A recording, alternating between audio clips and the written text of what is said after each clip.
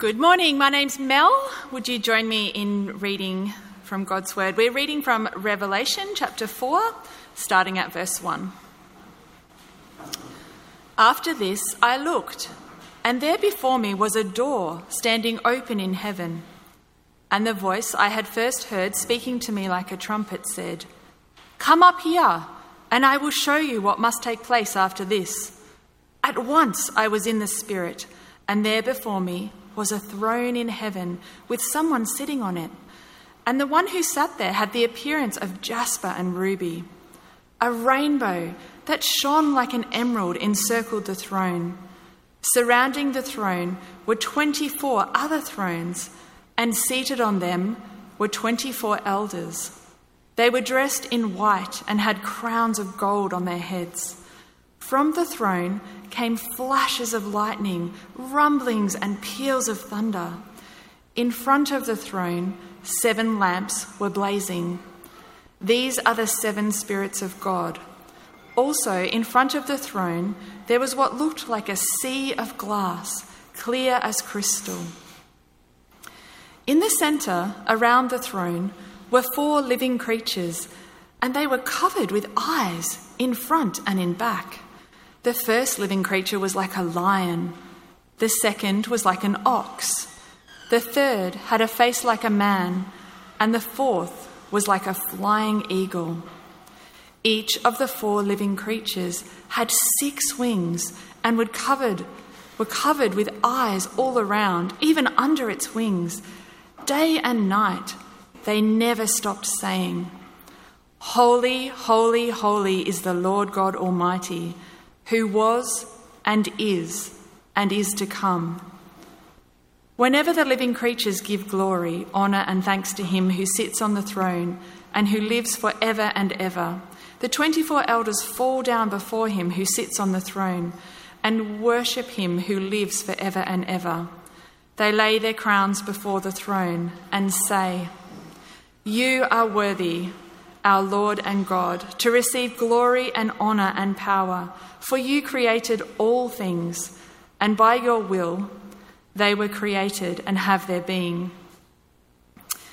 Then I saw in the right hand of him who sat on the throne a scroll with writing on both sides and sealed with 7 seals. And I saw a mighty angel proclaiming in a loud voice, "Who is worthy to break the seals and open the scroll?"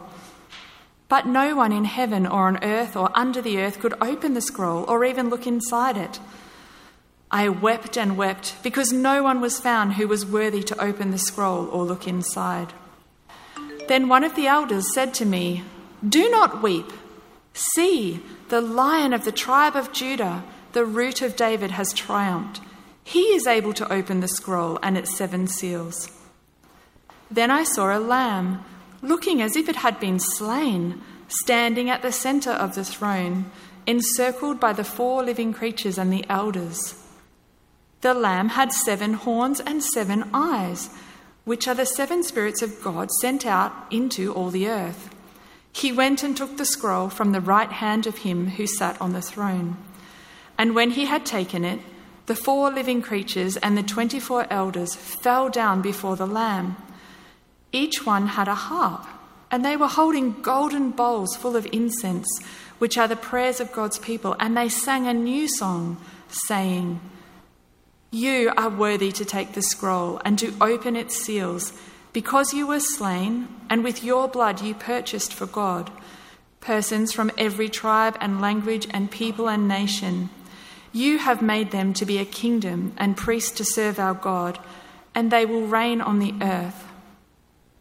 Then I looked and heard the voice of many angels, numbering thousands upon thousands, and 10,000 times 10,000. They encircled the throne and the living creatures and the elders. In a loud voice they were saying, "Worthy is the Lamb who was slain, to receive power and wealth and wisdom and strength and honour and glory and praise." Then I heard every creature in heaven and on earth and under the earth and on the sea, and all that is in them, saying, "To him who sits on the throne and to the Lamb be praise and honour and glory and power forever and ever." The 4 living creatures said, Amen, and the elders fell down and worshipped. Well, thanks, Mel, and good morning, everyone. It is great to see you all here this morning, and I think we've just come in under our COVID-safe number this morning, but it's great to have you with us. If we haven't met, my name's Matt, and let me add my welcome to Tom's. And we consider it a great blessing that wherever you're from, that you've chosen to spend some of your Easter Sunday with us.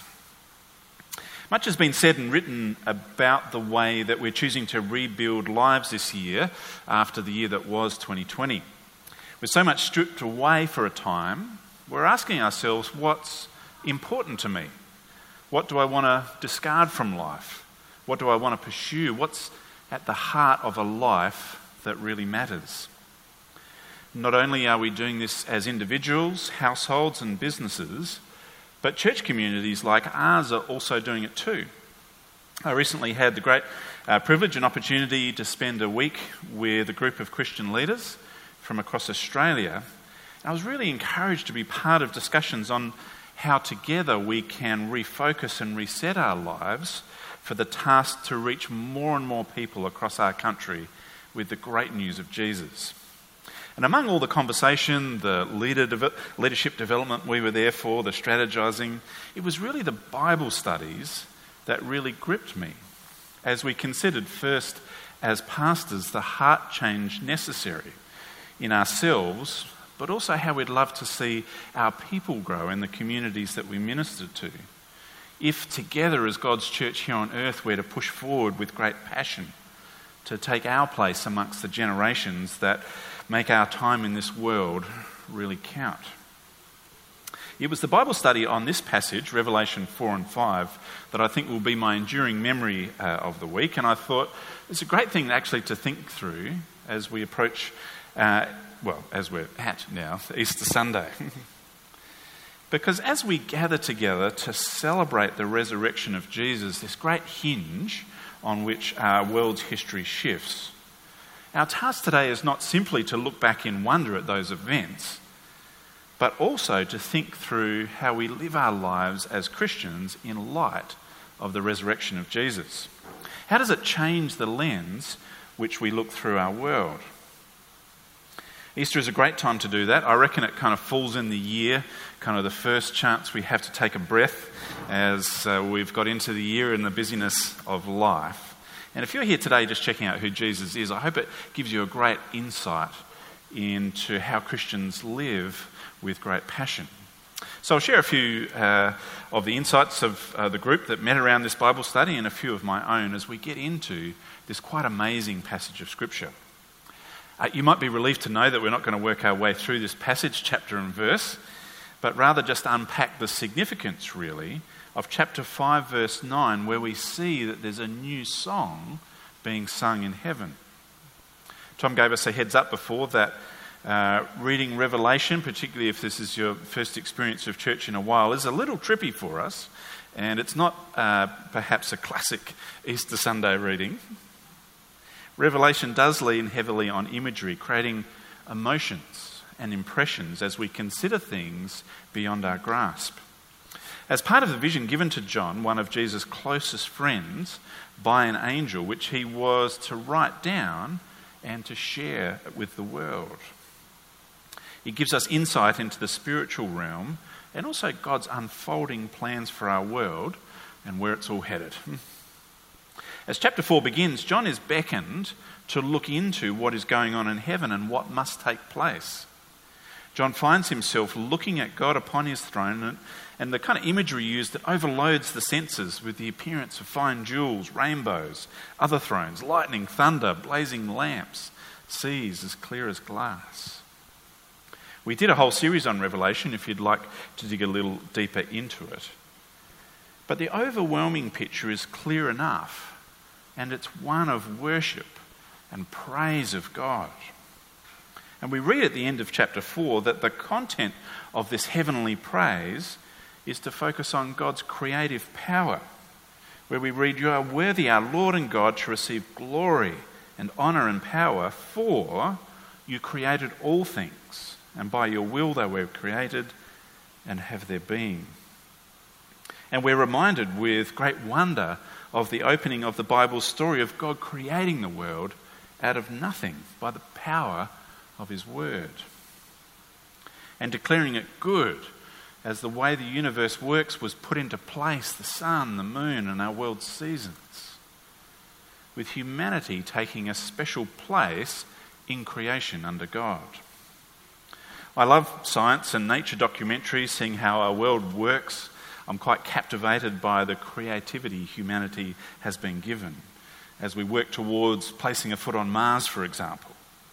And if you're here checking out who Jesus is today, for Christians, we see the world in all of its fascinating and intricate detail, pointing back to the immense power of our Creator God with an extraordinary eye for creativity and beauty.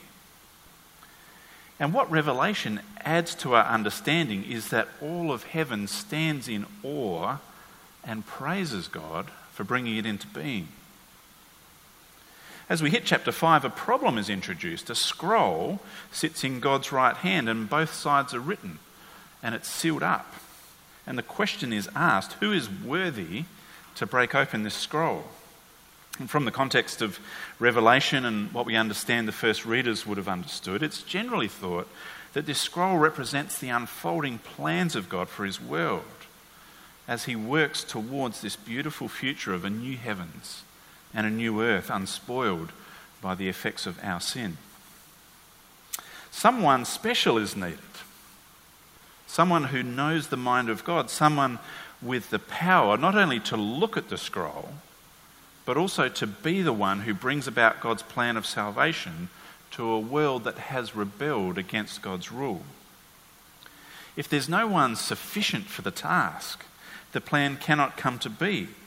As the call goes out, no one, verse 3, in heaven or on earth is up to the task of opening and executing God's plans. So as this call goes out for someone worthy enough to step forward, and as silence is the only response, John weeps bitterly. Because if the plan can't move forward, the sin and brokenness of our world, the forces of evil that spoil and mar our existence, the suffering and death that face the people of God would endure. Then one of the elders said to John, verse 5, "Do not weep. See, the Lion of the tribe of Judah, the Root of David, has triumphed. He is able to open the scroll and its 7 seals." Jesus, the Lamb who was slain, steps forward to take the scroll. And as he does so, verse 9, a new song breaks out in heaven. As this new song breaks out, John's vision expands from the living creatures and the elders around the throne, almost like this kind of concentric circles of praise radiating out as we now see thousands of angels joining in this praise, then expanding out again to every creature in heaven and on earth, joining this song of praise. So, what's the significance of this new song in heaven? Well, it's much more than a new playlist becoming available. One of my first jobs as Woolies was as night fill manager. Many long nights in the store ordering Weet-Bix by myself, and you couldn't turn off the music, and the playlist was the same for years. I still get a nervous twitch when I hear Lady in Red when I'm walking through Woolies. It was a hit in 1986. It's time to move on, guys. But I don't think boredom was the issue in heaven. God had been rightly praised for his creative power. But as Jesus steps forward, there was a permanent shift in the focus of heaven's praise. And all creation joins in with the elders and the angels taking up this new song. Verse 9, chapter 5, "You are worthy to take the scroll and its seals, because you were slain, and with your blood you purchased for God persons from every tribe and language and people and nation." Jesus is worthy of this praise because he was slain on that very first Good Friday. Jesus was up to the task of executing God's plan to purchase people like you and me for God for eternity. Now, the fact Jesus needed to head to his death upon the cross to make this purchase tells us something about the depth of the problem. In the grand sweep of the biblical storyline, we're told after the creation of a perfect world that was nothing but good, we as humanity ruined everything as we said and continue to say no to God's loving rule over our lives and take the crown of kingship off God's head and place it on our own in an act of rebellion, breaking our relationship with God in a way that brings with it devastating consequences, brokenness, death, creating a problem too big for us to solve by any plan that we here could devise. Only Jesus is sufficient to execute God's great rescue plan, and there is no other way. And it's immensely costly. As we talked about this in the Bible study, I was reminded of a book I read years ago about finding life again through a costly sacrifice. It was a biography that my sister-in-law gave me from a guy named Aaron Ralston. I'll pop his photo up on screen. He was canyoning solo in America when his hand became pinned between a rock and a canyon wall and he couldn't free it. I'll save you the gruesome photos and give you the nice newspaper shot. No help was available, and every plan he had to move the rock failed. And after 5 days trapped there, he knew he'd die if he stayed any longer. So he took out his pocket knife, cut off his hand, and escaped with his life. News coverage of the story went worldwide. There's a book, they made a telemovie about it. Now imagine, as this news kind of went worldwide while Aaron was in hospital, if a local climbing expert from the area was interviewed.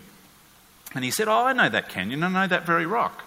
It's unusual in how it rests between the canyon walls, and it has a pivot point. If you just kind of press it in a certain way very gently, it pivots away, and he could have freed his hand easily and continued on. Now, if you were Aaron lying in hospital after that trauma, less a hand, and you heard that news, you'd be devastated that you'd paid a costly sacrifice for nothing if there was a much easier way. Now, the reality is that rock didn't have a pivot point. Aaron dislodged it and it fell on his hand.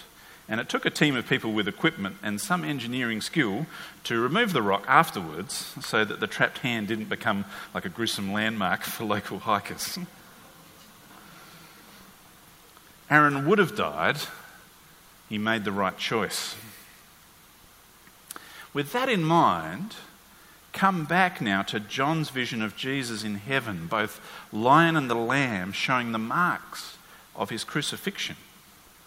Imagine that heavenly scene in all of its glory. God seated on his throne, Jesus taking the scroll. A new song breaks out in heaven. And imagine walking into that scene is a random guy. Let's call him Bruce from Kernelite Gardens. And he says, hang on. Music stops. Everyone turns to Bruce. And Bruce says, great job, Jesus. Big sacrifice, impressive. But there's a much easier way for people to be right with God. You see, I'm not perfect, but I love my family, I work hard, I give a bit to the poor. And I think if you asked, most people would say I'm one of the nice guys. Surely God and I are on good terms. It's pretty straightforward. This sacrificial death, it might be necessary for some, but not for me.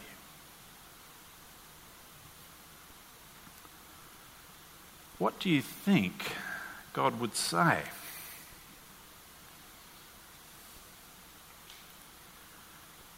Well, we don't have to guess, because the Bible is completely clear that Jesus' sacrificial death on the cross is the one and the only way God can reconcile himself with humanity. Jesus is unique. And his death shows us the grave consequences of our rebellion, taking the crown off God's head and putting it on our own, living without reference to him, or engaging with him on our terms. And at the same time, Jesus' death on the cross shows us something truly extraordinary about the depths of God's love for you and for me. that he would come to earth as a man named Jesus, to be the one person to live a life free of sin and rebellion, who out of great love for you and for me and for our world takes the penalty of death that we deserve and bears it on his shoulders on the cross, that very first and that very good Friday. Bruce is mistaken in a very costly way and in a deeply offensive way to God the Son, Jesus, and the plan he made with God the Father. It is only those who take the crown off their own head and place it back on the risen Lord Jesus and live for him now that can be made right with God. Jesus provides the only way. And there's more here to see too. The scope of Jesus' plan is worldwide, purchasing people for God from every tribe and nation. Which is why the risen Lord Jesus calls all who follow him to play their part in making disciples of all nations. From that very first day that you bend the knee to Jesus and give him back the crown, through to eternity, you join a worldwide family of members of the kingdom of God, verse 10, serving him all our days with great joy. One day knowing that we'll see by sight and know in all of its fullness what it's like to be a part of this all heaven and earth praise. So the question comes to us, how do we live today in light of the death and resurrection of Jesus almost 2,000 years ago? Well, I think we're to take our cue from heaven and see our hearts primarily move from seeing the world from a Revelation kind of 4 creative lens to a Revelation 5 salvation of the world lens, as members of God's kingdom whose citizenship there has been bought for us by Jesus. As I unpack what I mean, if you're here checking out who Jesus is for the first time, or Church and Jesus for the first time in a while, I hope it's really helpful in making clear the implications of Easter, of Jesus' death on the cross for sins and rising again to new life to reign.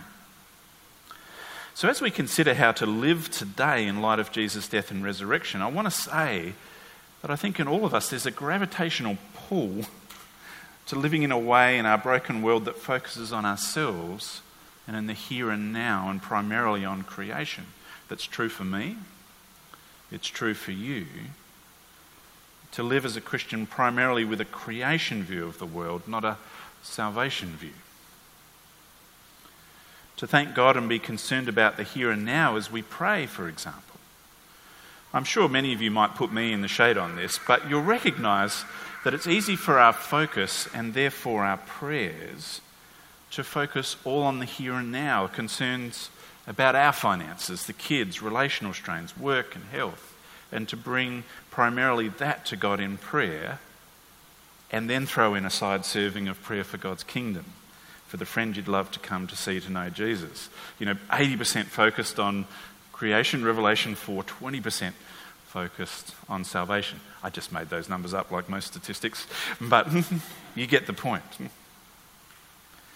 Whereas if you look at something like the Lord's Prayer, how Jesus taught us to pray and therefore how to think about life, it's primarily focused on God's glory and his plan of salvation, the coming kingdom of God, and it acknowledges our daily needs. Give us today our daily bread. I'll pop it up on screen, if you can pop it up there, Jess. Our Father in heaven, hallowed be your name. It's that great pursuit of God's glory.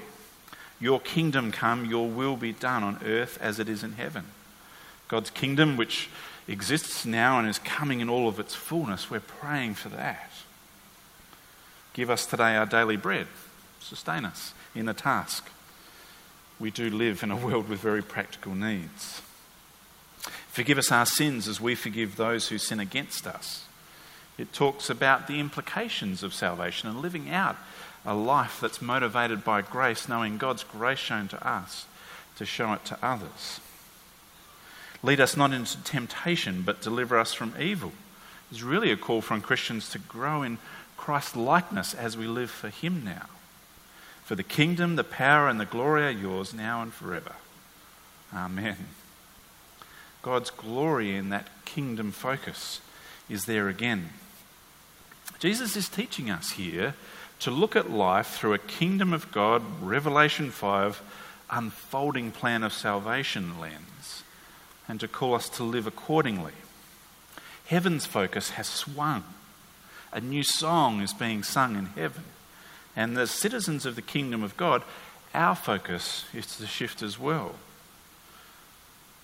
If this is your first time with us today as a church, we are imperfect in many ways. If you ever find the perfect church, please don't join it, you'll ruin it.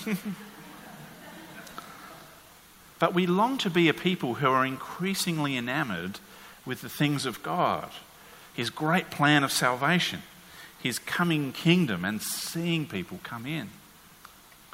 Now, of course, we live in creation today, and I don't know about you, but it takes great energy to keep the show on the road sometimes. There's bills to pay, food to hunt down at Woolies, and to get on the table for dinner. But instead of doing all of that and living the Christian life as another task to get done before we fall into bed each night exhausted, we're called actually to see life from a different point of view because of what happened that very first Easter, shifting the focus of heaven's praise as a new song was sung in heaven. Instead, we treasure those daily moments of connection with God through his word and being able to talk to God in prayer. We love listening to a good podcast in the car to deeply encourage us. If tonight is the night where our community group gathers, it's not yet another task to get done, but a gathering to build up our brothers and sisters in Christ who, like us, have been purchased for God by Jesus. And I'm not advocating that we start to kind of dislike the good things we have in this world. We've been richly blessed as we sit here in the room this morning, but rather shifting that focus and giving thanks to God for them in the context of knowing that we are citizens of the kingdom of heaven and we're on our journey home. Instead of just simply living for the weekend, we're focused on living for Jesus and see it as an important and good gift from God to be able to stop and take a day of rest, to enjoy the many good things God has given us. When we find ourselves in that spot where there's lamb on the Weber, a glass of wine in hand with good company, we rejoice in taking a moment to connect. Yet we see our relationships through a lens of those we know and love who are citizens of the kingdom of God, and those whom we know and love who are not. Loving both with great heart, yet rejoicing in God's goodness together with the first, and seeking to share Jesus with the latter. As times of great difficulty come, the times of mourning, the times of loss, the times when things break, we see them through the framework of eternity. We still suffer, but we do not suffer as those without hope. Being loved in a community of kingdom citizens, imperfectly to be sure, but as part of a local church family. And as we gather together in all the diversity and scope as we do on a Sunday, it's not just another event in the calendar. It's a gathering together of kingdom citizens, praising God in song, reading from his word, learning, praying, building each other up as we serve and stop for a chat for a coffee as we welcome people in, wondering what we're doing here. We welcome them with great heart and with great love. As we then head back out into the week to serve God each day. Because there's a new song in our hearts. A song of praise to Jesus for the salvation he brings as the one and only one who is worthy and sufficient for the task of executing God's great plan of salvation. So if you are here today checking out Jesus for the first time or as part of an Easter tradition, and this song is a new one for you, we hope you can see clearly that following Jesus isn't something that you add into an already busy life. It calls for a change in the way that we see everything. please take one of Luke's accounts of Jesus' life there on the seats to be taken. And inside you'll see a bookmark with the details of a series we called Life, which is an excellent way to consider all of this more deeply, and we'd love you to join us. And for those who already follow Jesus, we are going to share bread and juice in a moment together as instructed by Jesus to proclaim the events of Easter, Jesus' death and resurrection until he comes again, as an expression of a desire to refocus our lives, to see it through a salvation lens, a kingdom of God lens. So I'll pray and then we'll share together. Dear Heavenly Father, we thank you for the immense worthiness and sufficiency of Jesus to be the one who unfolds and unveils and executes your great plan of salvation for this world. We pray as a church family that our hearts might be increasingly enamoured by these things, that we might see all of life through a coming of the kingdom of God's salvation lens. And we praise you for the many good things that you've given us in this life along the way to sustain us and to refresh us and to bless us, because you're a good God who loves to give good things. Might we turn all of it back to praise to you and to our Lord Jesus Christ for the salvation he brings. Please help us to grow as a church, as a people increasingly looking at life from this end. And we long for Christians across our country and across our world this Easter Sunday to be refreshed in these things as well. And it's in Jesus' precious name we pray. Amen.